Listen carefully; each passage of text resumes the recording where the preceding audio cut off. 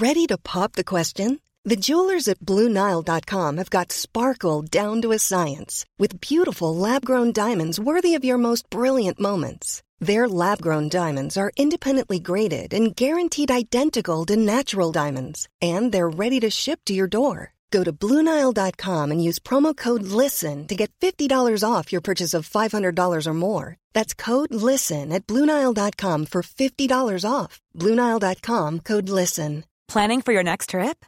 Elevate your travel style with Quince. Quince has all the jet-setting essentials you'll want for your next getaway, like European linen, premium luggage options, buttery soft Italian leather bags, and so much more. And is all priced at 50 to 80% less than similar brands.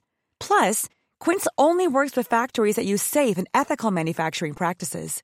Pack your bags with high-quality essentials you'll be wearing for vacations to come with Quince. Go to quince.com/pack for free shipping and 365-day returns.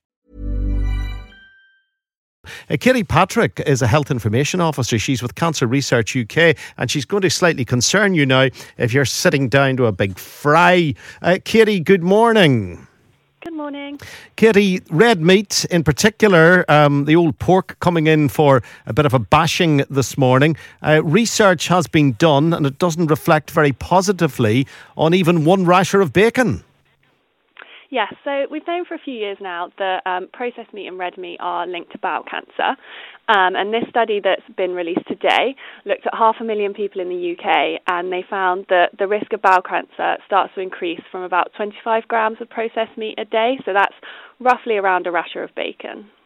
That's an incredibly small amount of meat, and most people would be eating more than that. They'd probably have 2 rashers per meal. They might have 3 meals during the course of the week that would have bacon within it. Are we just talking about pork products or red meat in general? No, so we're talking about processed meat and red meat generally, so it's not exclusively pork. So, yeah, what it's shown is kind of no matter how much red or processed meat you're currently eating, if you make some small changes and swap things about in your kind of day-to-day meals, you can reduce your bowel cancer risk. This is not good news for the farming industry, and from time to time we do get a report or a conversation in the news that reflects very negatively on red meat. Then that conversation disappears again. There'll be those who'll be saying this is nothing new, but if we're not eating red meat, something else is going to kill us. Yeah, so what this study looked at, the new thing with this one is the kind of amount at which the risk started to increase. So that's sort of 25 grams a day, particularly for processed and red meat. So what we're kind of talking to people about is how they can make small changes to their diet. So it's not about kind of going vegetarian overnight or anything like that, or never having red or processed meat again. It's a kind of small shifts, thinking about maybe having kind of fresh chicken or fish instead of some of the kind of processed and red meat that you'd normally have. So when you say the processed meats, what are you really talking about? Anything that comes in a tin or slices of ham that are long life?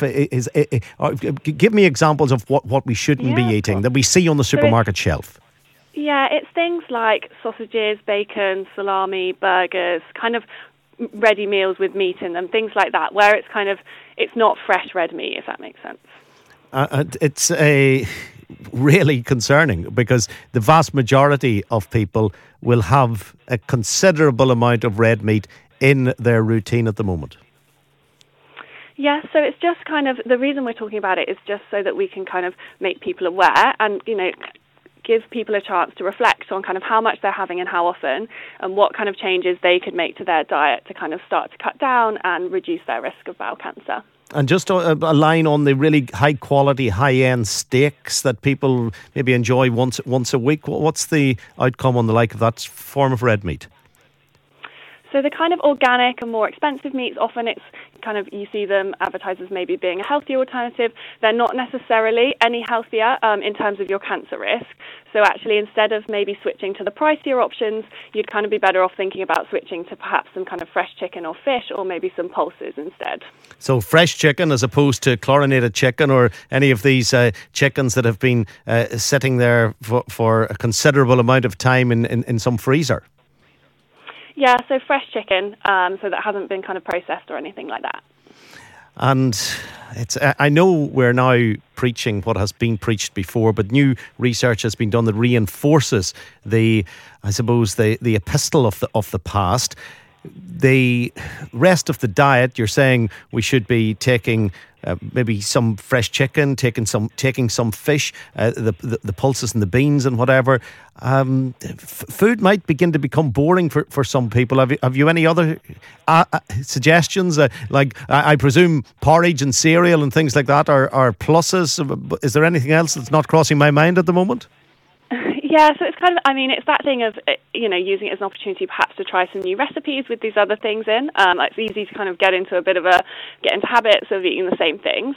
In terms of what you can kind of eat more of, we know that by eating more fibre, you can reduce your risk of bowel cancer.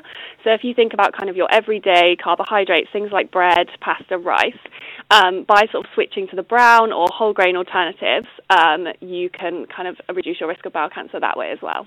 You see, you're with a leading charity. You're not with an environmental group or the Vegan Society. You're with Cancer Research UK. The farmers who are listening are going to be thinking, we can't take any more of this.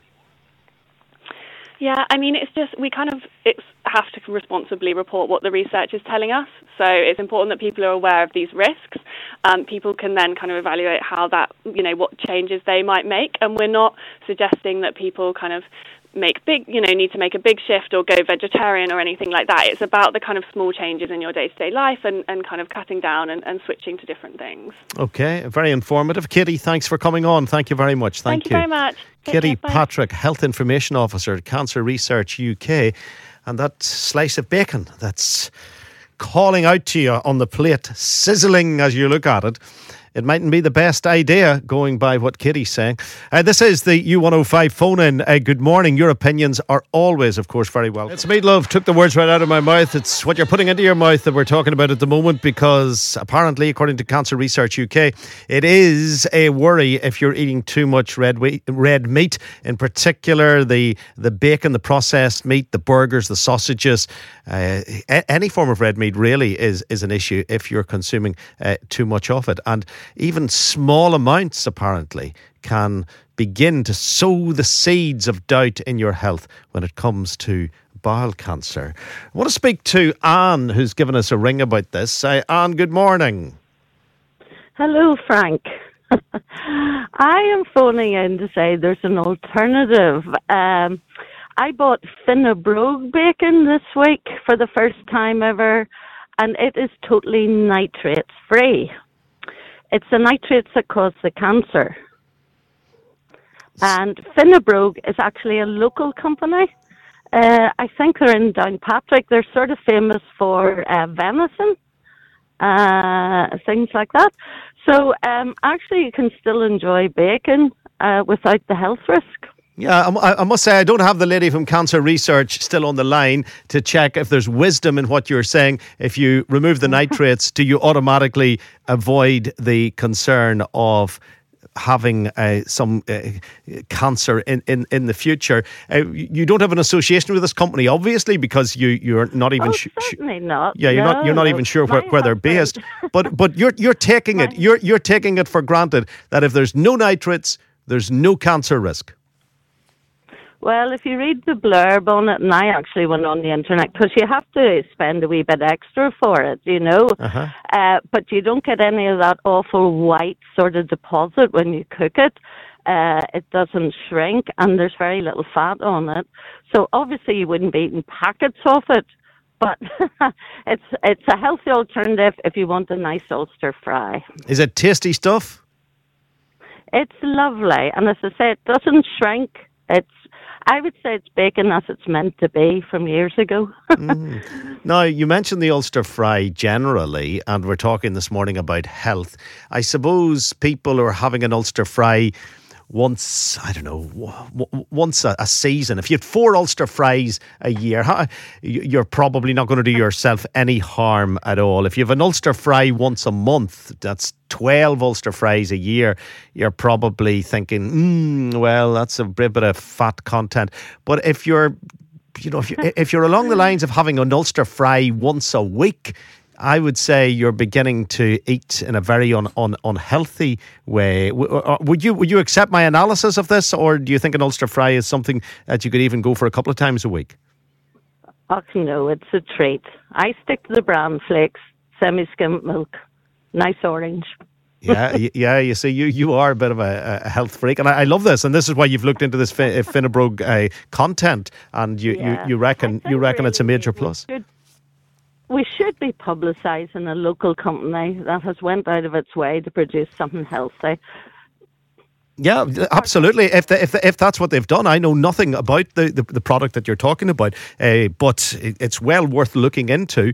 The question is, if you take the nitrates, and we'll try and get a hold of the lady from Cancer Research UK and ask that question to her, if you take the nitrates out of red meat, does that automatically mean that red meat is no longer any form of health hazard? Finnebrug, just to let you know, they make products like sausages and burgers for UK retailers, including for Marks and Spencer's, for Asda and for Waitrose, and they do make nitrate-free bacon. This is for the mass market. They've been doing it since 2018.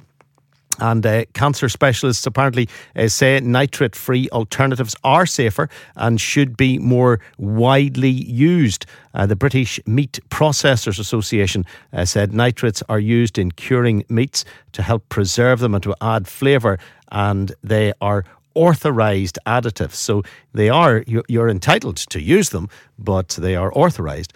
But according to cancer specialists, nitrate-free is better. And Finnebrug, as Anne is saying, is nitrate-free. So at least there's something you can look towards. But you can do your own research. Don't take either Anne's guidance or my guidance on the future of your own health. Make your decisions as you please. With regards to an Ulster fry, how many times in your year do you reckon it is okay to eat an Ulster fry?